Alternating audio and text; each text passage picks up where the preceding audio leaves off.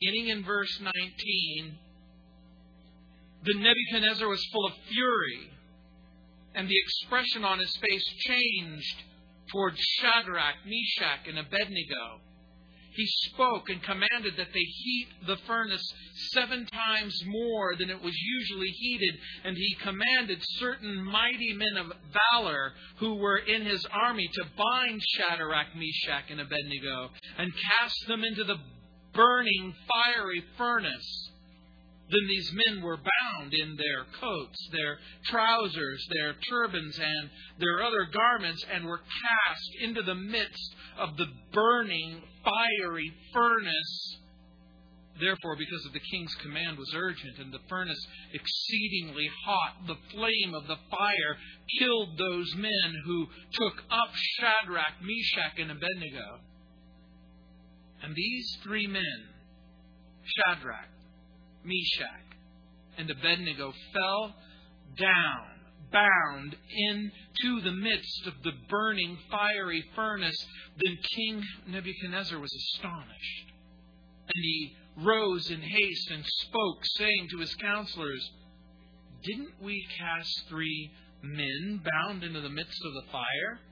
They answered and said to the king, "True, O king."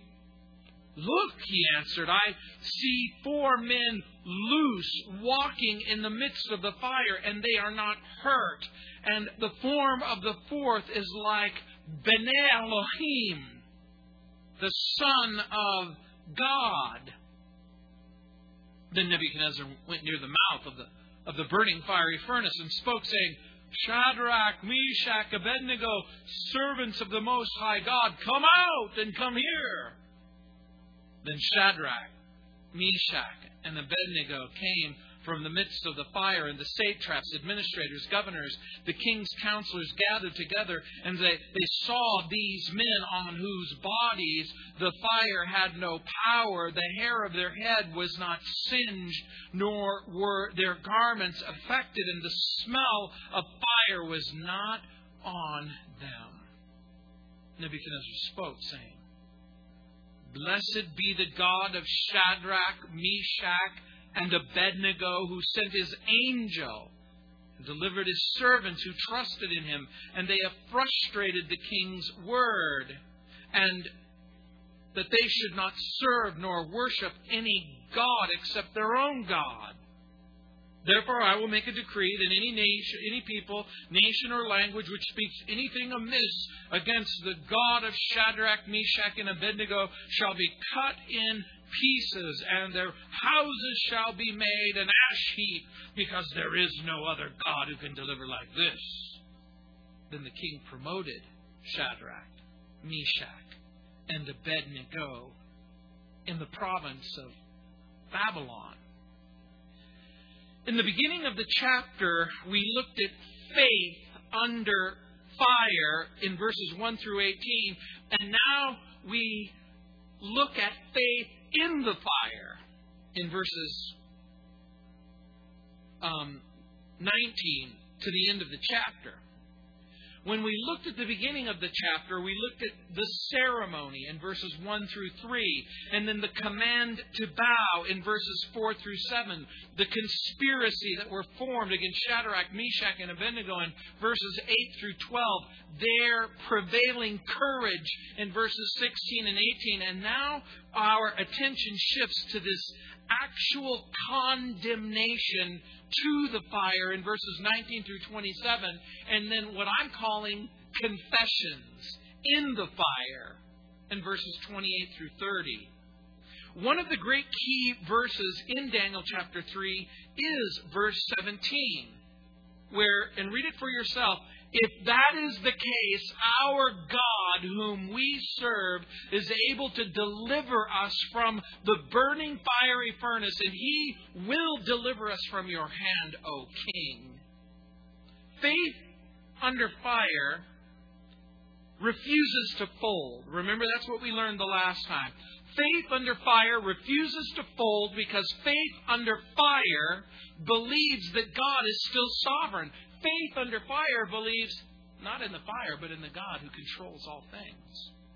The God who is in control not only of the galaxy and this universe and this planet and this nation and this community, but also your life. God is sovereign.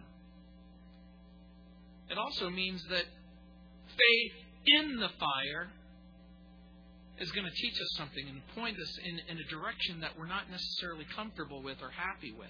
And that is, faith in the fire means that sometimes suffering is necessary even though it's fair or unfair. And faith in the fire is impressive whether it's witnessed by the godly or the ungodly. Shadrach, Meshach, and Abednego understand that their obedience almost certainly is going to result in death. And you know what that means? God is sovereign. God is sovereign whether your obedience results in triumph or whether your obedience results in tragedy. Your obedience is not measured by what it saves or doesn't save concerning you, time, energy, money, or inconvenience, but how does God feel about what's going on? God may not deliver you in the manner that you had hoped. But this is part of the promise that we're reading. Make no mistake about it. Don't misunderstand what this chapter is and isn't teaching. God will deliver. He will deliver. We can trust His character. We can trust His nature. We can trust His plan. We can trust Him. Because Jesus Christ has already defeated that which we fear the most. The worst possible thing that anybody can do to you is kill you. And the Bible makes it abundantly clear that the worst thing that can possibly happen to you is the best thing that can possibly happen to you. You mean you're my ticket home? Thank you, God. Thank you, Jesus. The three Hebrew children understand that their obedience might result in suffering. They understand that God's deliverance, whether in this life or in the next life, is still deliverance nonetheless. Chuck Swindoll writes, and I quote, "It wasn't the blazing furnace that forced the government officials to bend their knees to the pagan idol. It was their fear of the fire. When fear grips us, it can bend our knees too. It can hold us back. It can paralyze us. We dare not speak for fear of ridicule. We dare not act for fear of pain. We dare not live for fear of dying." There is a power far greater than fear, though. Have you guessed what it is? It's faith. That's right. A measure of it exists deep within each of us. And all we must do is draw from it to increase its liberating strength. That's the dynamic force. That's faith. As a kid growing up, I loved to read science fiction and horror. There's a very famous author named H.P. Lovecraft, and he once described fear as the oldest and the strongest emotion of mankind, but I think that he's wrong. Fear is old and fear is strong, but faith is older and faith is stronger. Shadrach, Meshach, and Abednego, even though they're not mentioned in Hebrews chapter 11 by name, certainly they come to mind when in Hebrews 11 it says, "Who quenched the violence of fire by faith." It's interesting, did their faith literally extinguish the fire? No. But rather, it was their faith in the living God that quenched the violence, that doused the power of the flames. And what was the power of the flame? Remember what the power of the flame was. It was to burn them. It was to hurt them. It was to kill them. And their faith helped them overcome one of human beings' greatest fears. And that is, hey, this could kill me. Now, the reason why all of this becomes important is because one of the things that you need to ask and answer for yourself, and it's okay for you to ask the question, go ahead and just say it to yourself. What is it that I'm afraid of? What is it that I fear the most right now? Could you lose your life to a threatening disease? Could you lose your marriage? Could you lose your job? Could you lose your car? Could you lose respect in the community? What is it that's at stake? What is it that you're afraid of? Edgar Wallace said, fear is a tyrant and a despot, more terrible than the rat, more potent than a snake. And sometimes it's the fear itself that begins to twist you and to turn you, and its poison begins to course through your veins, and you begin to live your life in the constant condition, and you make the problem bigger than it really is. Fear is a great hindrance in exercising faith. Fear is difficult when you want to walk in obedience to the Lord. And you might be facing the greatest trial of your life.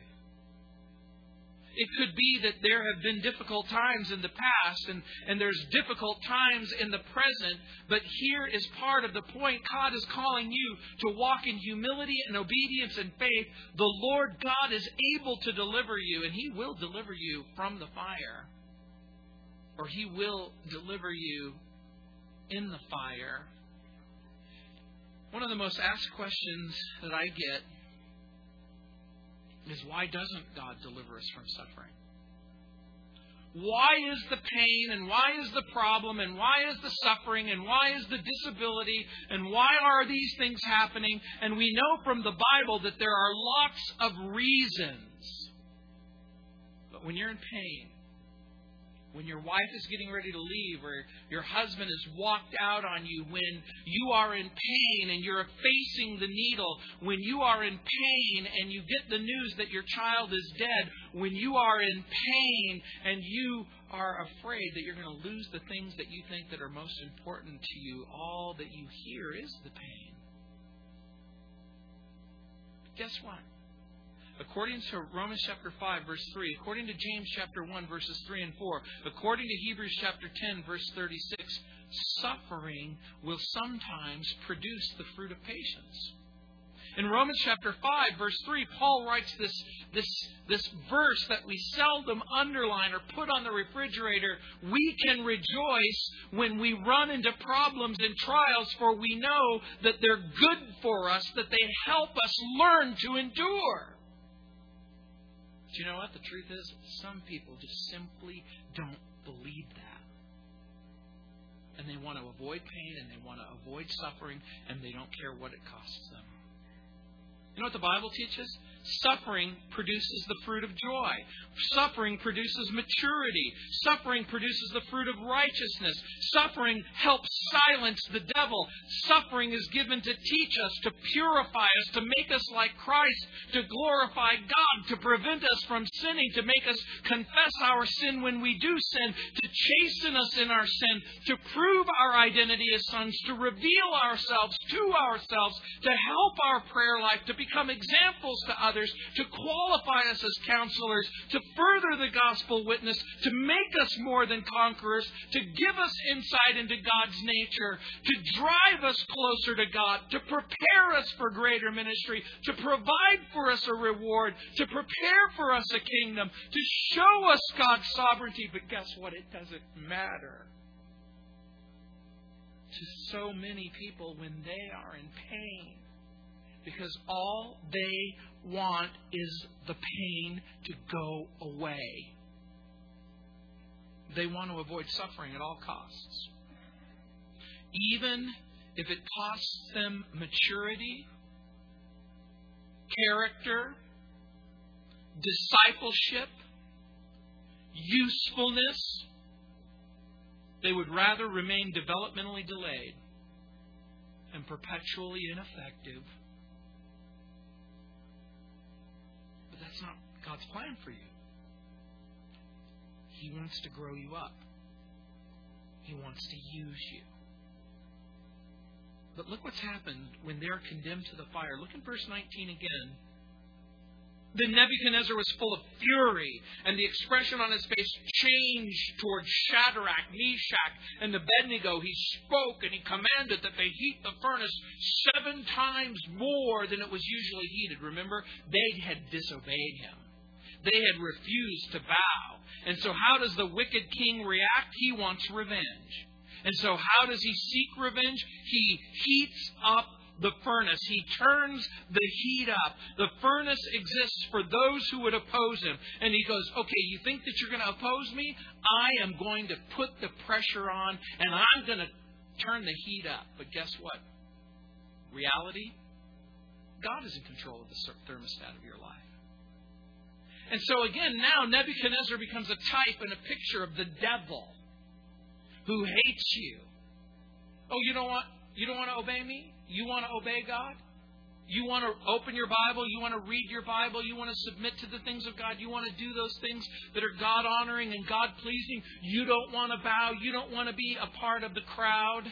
My pastor used to say, any dead fish can float down the stream. I always remember that. Any dead fish can float down the stream. It takes real life and real courage to turn around and go in the other direction. You know why this is interesting too? Because the Bible teaches us that there are several sources of suffering, aren't there? This wicked king who wants to impose his wicked will, he is going to throw them into the furnace. And here's what the Bible teaches. Number one, that suffering can be caused by Satan. We know that from Job chapter 1 and Job chapter 2. Remember at the opening of the book of Job, have you considered my servant Job, that there's none like him? Or do you remember in the New Testament when Jesus says to Peter, Peter, Satan's asked for you. And he wants to sift you like wheat. Remember Peter's answer? You said no, right? No, that wasn't what he said. Number two, suffering can be caused by ungodly human beings. There's no better example than right here. 2 Timothy chapter 4, verse 4 tells us that people can hurt us. Number three, suffering can be caused by this world's evil system that stands in opposition to God. That's what it says in 2 Peter chapter 2, verse 8. And number four, suffering can be caused by our own, including the believer's fallen nature. In Romans chapter 7, verses 14 through 24, in Galatians chapter 5, the Bible says, remember, that the flesh wars against the Spirit and the Spirit against the flesh. And these are contrary to one another. They're at odds with one another. There's an invisible battle taking place inside of your heart.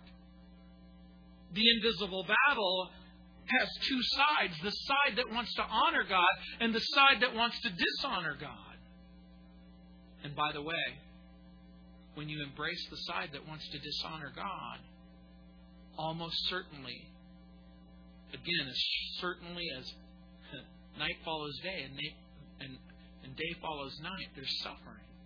And we know that suffering can be caused by carnal Christians in Philippians chapter 1, verse 15 and 2 Timothy chapter 4, verse 10. But you know what I want you to do just for a moment? Just for a moment, I want you to imagine. I want you to imagine your fear as that fiery furnace. The pressure is on. The heat is intensified.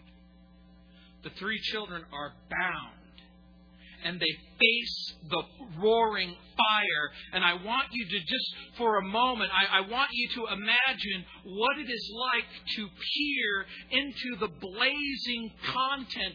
I want you to feel the pressure of the heat as it wells up, and the certainty that that's the place where they're going. What are you thinking? I don't want to go. Are you thinking that God is good? Do you believe that God is wise? Do you believe that God is just? Do you believe that God is fair? Do you trust Him? Do you trust Him? Will you trust Him if He doesn't heal your body? Will you trust Him if He doesn't restore your marriage? Will you trust Him even though the money that you were counting on doesn't come in? Are you going to trust Him? Are you going to consider the fact that God sometimes answers prayer with no? Here is the answer to your prayer. The answer is no. You wanted to do this, and God said, no, this isn't what I have for you. This isn't who you are. That failed relationship, this circumstance, that sinful situation, the answer is no. I don't want you to continue in that relationship. I don't want you to do this. I don't want you to do that. Do you believe that God makes mistakes? Do you believe that His plans and His purposes, they're not always perfect, and that God has made this horrible, terrible mistake when it comes to you? Or do you fully, really, truly believe that person and that circumstance that you're facing is certainly not outside the realm of God's plans and purposes? How do you react to suffering? How do you respond to threat? Do you know what the Bible teaches? The Bible teaches that you're to expect suffering. In John 16:2 it says, they will put you out of the synagogues. Yes, the time is coming that whoever kills you will think that he's doing God a favor. In John 16:33, this is the words of Jesus. These things I have spoken to you, that in me you might have peace. But in the world you will have tribulation. Cheer up. I have overcome the world. Yes, we expect suffering. But we also expect the reality that our sovereign Lord is in control. Not only are we to expect suffering, but we're to commit our souls to God once the suffering starts. In 1 Peter chapter 4, verse 19, Peter writes, therefore, let those who suffer according to the will of God commit your soul to Him in doing good as a faithful Creator. It is not, I repeat, it is not a sin to suffer because you submitted yourself to God and you're walking in submission and humility and obedience. Make no mistake about it. Their hands are bowed and tied.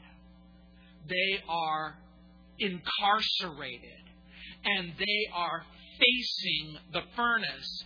And make no mistake about it, they're going in there. Time doesn't allow me to give you every reference.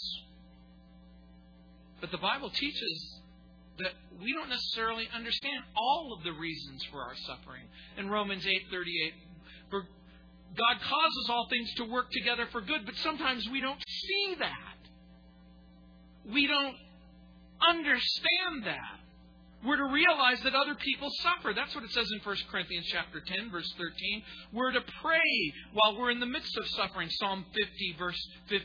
James chapter 5, verse 13. The Bible says we're not to despise our sufferings. Hebrews chapter 12, verse 5. We're not to faint because we're suffering. And by the way, faint, of course, means we don't give up. We don't give up. The pain doesn't cause us to give up. It doesn't. It may slow us down in our body, but it doesn't slow us down in our commitment to His goodness, His grace, His mercy. I know what some of you are thinking. Where does it say that in the Bible? Okay. Hebrews 12, verse 5. And you have forgotten the exhortation which speaks to you as sons. My son, do not despise the chastening of the Lord, nor be discouraged when you are rebuked by Him. Does the Lord chasten His children? In my home we had a saying, you don't spank my children. I spank my children. I didn't turn the issue of discipline over to the neighbors or to other members in the family. This is something that I did to my children, because they are my children. And make no mistake about it, you're His son. You're His daughter. And so when the Lord is picking you up and placing you in a position in order to not just encourage you to do what's right, but to discourage you from doing what's wrong. Don't hate Him. We forget where it is in the Bible.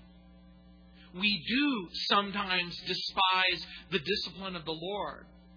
We do sometimes get discouraged when we're rebuked by Him. Isn't it odd that the Bible says, again, exactly the opposite? Don't you understand that the humility and the brokenness and the suffering and the pain are God's instruments? Not to turn you from Him, but to turn you to Him. God, why are you doing this to me? God, what did I do to deserve this? And then he starts, well, that's true. Oh, that's true too. Oh, yeah. Okay, you can stop now. The truth, we actually don't get what we deserve. The Bible says He hasn't rewarded you according to your sin or dealt with you according to your iniquity. That even in the most painful times, even in the most troubling times, even in the most discouraging of times, guess what? God is still nudging you in the direction of loving Him, serving Him, being submitted to Him. The Bible teaches that we're to endure suffering in a steadfast way, and we're to thank God for the suffering. In 1 Thessalonians 5:18, it says, in everything give thanks, for this is the will of God in Christ Jesus for you. What are you talking about? In everything give thanks. You mean in trial? In everything give thanks. You mean in tribulation? In everything give thanks. No, it can't mean in suffering. Sorry. I'll read it again. In everything give thanks. For this is the will of God in Christ Jesus for you. We're not supposed to be some sort of self-made martyr. We're not supposed to wallow in self-loathing. We're certainly not encouraged to suffer needlessly in 1 Peter chapter 2, verse 20. We are told to weigh our current suffering against the coming glory of God. But guess what? If you're paralyzed by fear, if you refuse to embrace the suffering, the chances are you're going to get in trouble. Do you remember when your mom and dad used to say something like, this is going to hurt me a lot more than it's going to hurt you? Yeah, right. I don't believe that. But when it comes to God, it is absolutely true. Oswald Chambers said, the remarkable thing about fearing God is that when you fear God, you won't fear anything else. Whereas if you do not fear God, you will fear everything else. Look at verse 20. And he commanded certain mighty men of valor who were in his army to bind Shadrach, Meshach, and Abednego and cast them into the burning, fiery furnace. Sometimes you're going to be bound in circumstances that you don't want to go, and it wasn't your choice. And look what it says in verse 21. Then these men were bound in their coats, their trousers, their turbans, their other garments, and they were cast into the midst of the burning, fiery furnace. When it's remember, they're there at a party and a celebration. Imagine the best outfit that you have, and that's what they're wearing. Ooh, this is a great suit to die in. Billy Graham said that to a group of men that he was talking to. He said, do you see this suit that I'm wearing? He said this at Ruth Graham's funeral.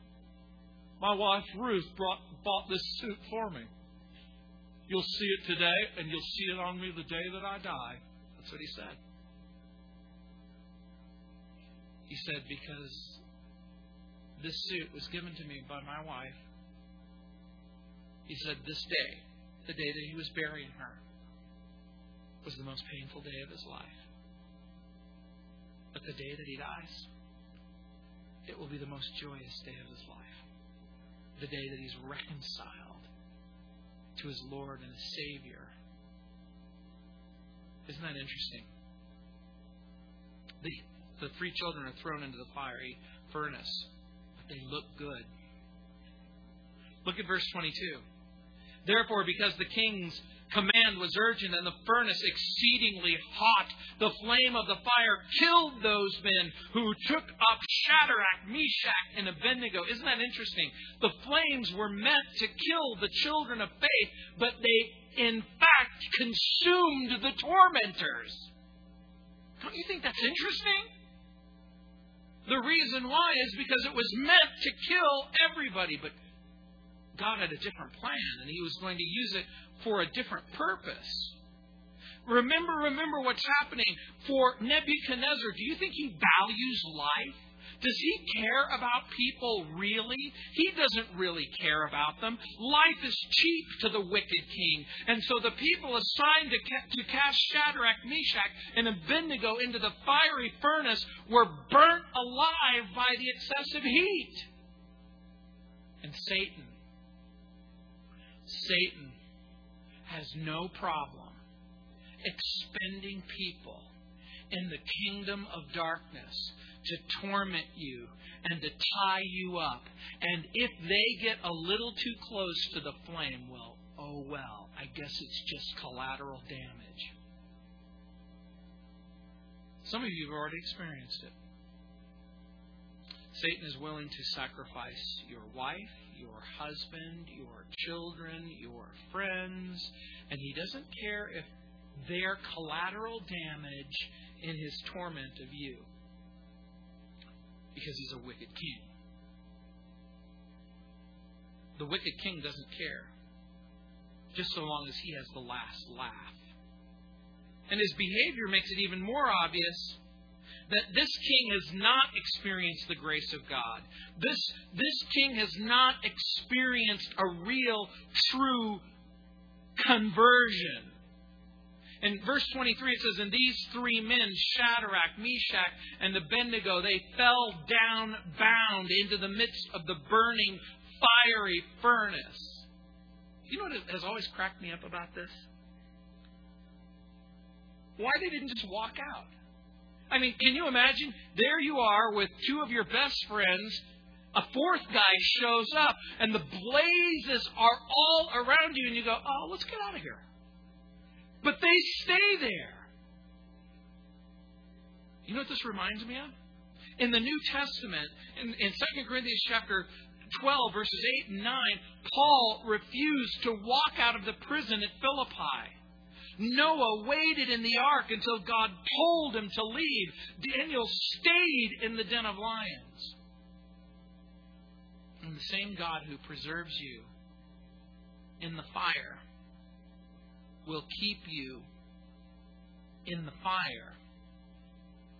And in verse 24, look what it says. Then King Nebuchadnezzar was astonished. The Hebrew word has the idiomatic equivalent to his mind was blown. And he rose in haste and spoke, saying to his counselors, did we not cast three men bound into the midst of the fire? They answered and said, true, O king. Hey, didn't we throw three dudes into there? Yeah. Look at verse 25. Look, he answered. I see four men loose, walking in the midst of the fire, and they're not hurt. And the form of the fourth is like the Son of God in the Hebrew, Ben Elohim. It's a divine being. The cords were loosed. And read what it says in verse 25. And they were not hurt. There's no complaint. There's no pain. The fire didn't burn them. The flame didn't scorch them. The smoke didn't inconvenience them. Here's part of the point. This is a miracle. This is supernatural. The Lord had promised in the book of Isaiah, remember, when you walk through the fire, you shall not be burned. The flame shall not set itself upon you. And who is that fourth man in the fire? You know who he is, don't you? He's the rock that came down from heaven that smites the kingdoms of men. He is the seed that's promised to the woman in the book of Genesis. He is the conqueror and the deliverer. Who is this fourth man in the fire? Nebuchadnezzar describes him like a son of God. But make no mistake about it. He sees a miracle, but he has no clue as to the identity of this divine being. And people are watching you, and they see you, and they see you in the fire, and they see the supernatural miracle when God shows up. And sometimes that's the place where you experience fellowship. Make no mistake about it. You know what the passage is teaching? There's fellowship in the fire. In the flames, you'll find a fountain. Jesus is the angel of the Lord. He is the deliverer. And I know what some of you are thinking. I don't want to meet Jesus in the fire. Can't we just meet at Starbucks? I'll get a really hot drink. One that I despise. Oh, you can experience fellowship at Starbucks, and you can experience fellowship in those circumstances. But sometimes the place where you have to go is the place where Jesus is. Remember what Jesus said? Come, learn of me. Take my yoke upon you. Remember, Paul said, I want to know Him. I want to know Him in the fellowship of His suffering. Oh, Paul, why did you say that? It just messes up so much people's theology. But you know what? That is biblical theology. In Romans chapter 11, verse 26, it says, and so all Israel will be saved, as it is written, the deliverer will come out of Zion, and he will turn away ungodliness from Jacob. Guess what? The deliverer is in the fire. That's where he is. And sometimes that's exactly where you have to go. Look at verse 26. It says, then Nebuchadnezzar went near to the mouth of the burning fiery furnace and spoke, saying, Shadrach, Meshach, Abednego, servants of the Most High God. Sounds pretty religious, doesn't he? You see a miracle, you see supernatural. It's easy to adopt God talk. Come out and come here. The wicked king still thinks he has control. Then Shadrach, Meshach, and Abednego came from the midst of the fire. And look what it says in verse 27. And the satraps, the administrators, the governors, the king's counselors gathered together, and they saw these men on whose bodies the fire had no power. Their hair of their head was not singed, nor were their garments affected, and the smell of fire was not on them. When I was a little kid, I used to actually sneak cigarettes from my parents. Gino, have you been smoking?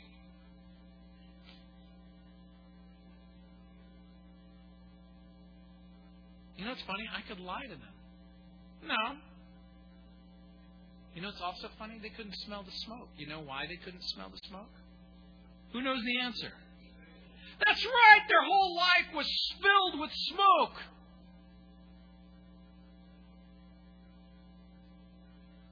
But God was preserving them in their circumstances.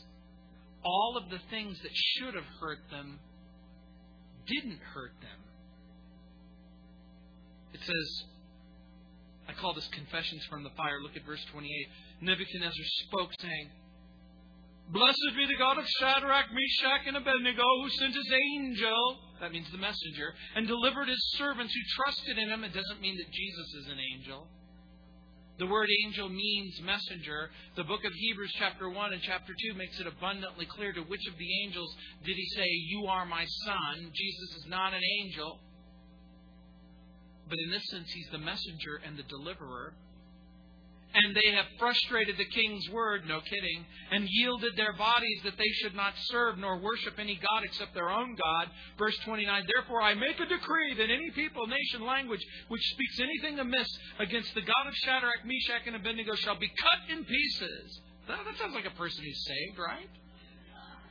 Okay, so you got saved, and the way that you deal with that is you do what? Well, I'll cut them to pieces and burn their houses into an ash heap. Because there is no other God who can deliver like this. No. Remember what I told you, that Nebuchadnezzar's name means his patron deity, if you will, was the Babylonian god of fire. See, part of the point of the instrument is that this king thinks that he rules by fear and by intimidation. But guess what? God is the God who's in complete and sovereign control. In verse 30 it says, then the king promoted Shadrach, Meshach, and Abednego in the province of Babylon. Now, again, how are we to think about the king's response? Remember, the king and all of the officials had witnessed this great miracle. Everyone saw it. By the way, does this miracle result in a revival in Babylon, and the satraps, the counselors, the administrators, the governors, did they gather together and go, we want to worship and serve the God of Shadrach, Meshach, and Abednego, the friend of Daniel? Is that what happened?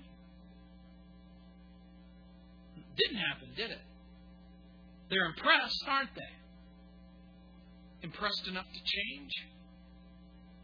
Not really. So what's the king's response to this miracle? Well, first he praises the God of Shadrach, Meshach, and Abednego. Then he praises the Lord because the angel of the Lord delivered them, because they courageously trusted God, because they refused to betray God, because they were willing to defy the king. They were willing to die for God. He says all of those things. Second, he issues a special decree that anyone saying anything against the God of the Hebrew children are going to be executed. And here's how. Anyone defying the God of Shadrach, Meshach, and Abednego will basically be mutilated. Their property seized and destroyed because, hey, I'm a different person.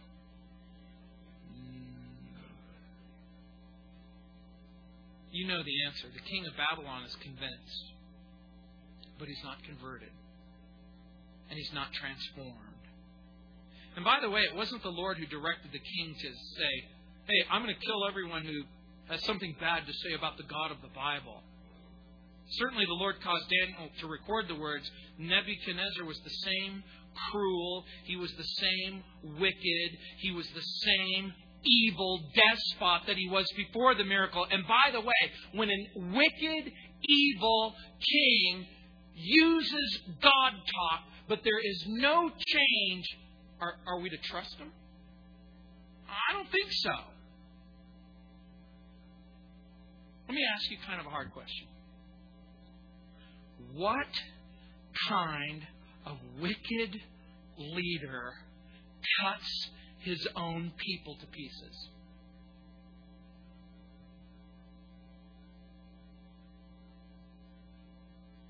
It's got to be a person who doesn't know God, who doesn't honor God, who doesn't respect God. And see, this is why I keep telling you over and over again, the issue isn't Republican or Democrat. It isn't independent. It isn't this. It isn't that. The things that we value when it comes to leadership is, will this leader honor God?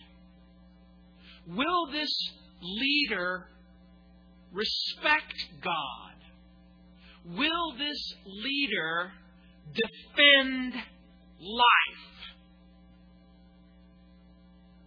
How can leaders lead if they're willing to cut their people to pieces? Now, it wasn't applause that I'm looking for, though. God's deliverance was impressive. And make no mistake about it. Somebody's watching you. They're watching you right at this very moment. And they see you in the midst of the pain, and they see you in the midst of the trial, and they see you in the midst of the hardship, and they're wondering whether or not you're really going to honor God and whether or not your Christianity is going to hold up under pressure. Again, Chuck Swindoll writes, what really dazzled the people on the plain of Dura that day wasn't the gold on the statue, but the golden faith that Shadrach, Meshach, and Abednego displayed as a result of their fiery ordeal. And when we come out of our furnace, we experience a stronger and freed up from the results that once bound us. We are a living testimony to God's presence and God's power. And that's impressive to those who are watching. Unquote. I like that. When we come out of our furnace, experiences stronger and liberated from those things that once bound us, we become a living testimony. How can my pain and how can my suffering and how can my circumstances honor God? We'll give it a chance.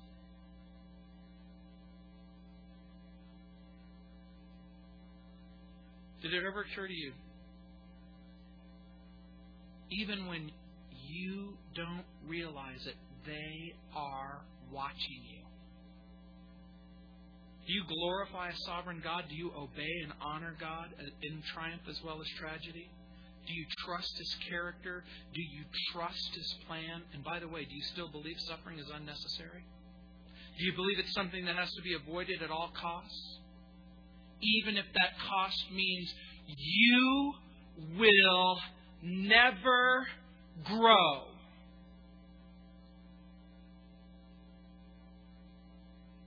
But guess what?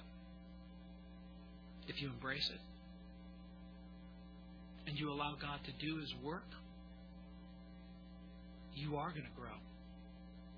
For me, when my grandma and grandpa were disciplining me, I just knew. Just bend over and get it over with. And sometimes that's exactly what you have to do. Remember what Peter wrote, that the genuineness of your faith, being more precious than gold that perishes, though it is tested by the fire, will be found to praise and honor and glory in the revelation of Jesus Christ. You see, your whole life will change if when you peer into the furnace and you see Him there, you meet Him there.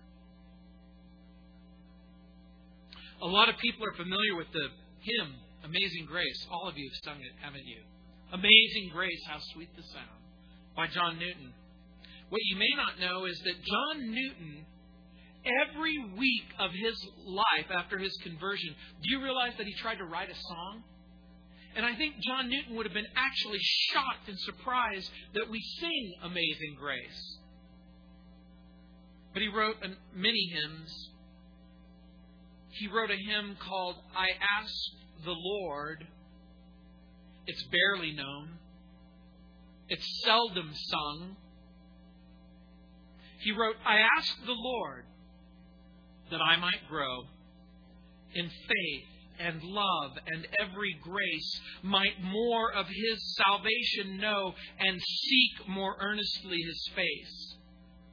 'Twas He who taught me thus to pray, and He, I trust, has answered prayer. But it has been in such a way that almost drove me to despair. I hoped that in some favored hour at once He'd answer my request, and by His love's constraining power subdue my sins and give me rest. It's His way of saying, God, make it stop. Make it go away. The song. Instead of this, He made me feel the hidden evils of my heart and let the angry powers of hell assault my soul in every part. Yea, more, with His own hand He seemed intent to aggravate my woe, crossed all the fair designs I schemed, blasted my gourds and laid me low. We don't say that anymore. Blasted my gourds. But it's Old English for He ripped my guts out. Lord, why is this? I trembling cried. Wilt thou pursue thy worm to death? That means, are you going to just keep chasing after? I'm nothing, I'm nothing, I'm nothing. Are you going to just let this kill me? 'Tis in this way, the Lord replied, I assure prayer for grace and faith. Newton's song, I'm answering your prayer. This is what you asked for. I'm giving you exactly what you wanted. You said you wanted to grow in faith. You said you wanted to grow in love. You said you wanted to grow in every grace. I'm answering your prayer. I had no idea. And then it says this. These inward trials I employ from self and pride to set you free and break thy schemes of earthly joy that thou mayst seek your all in me. It's Newton's way of saying, okay.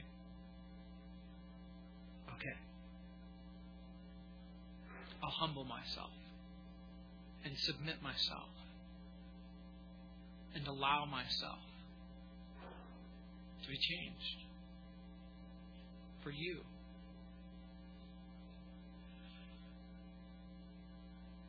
But that's the end of chapter 3, and we got chapter 4. Let's pray. Heavenly Father,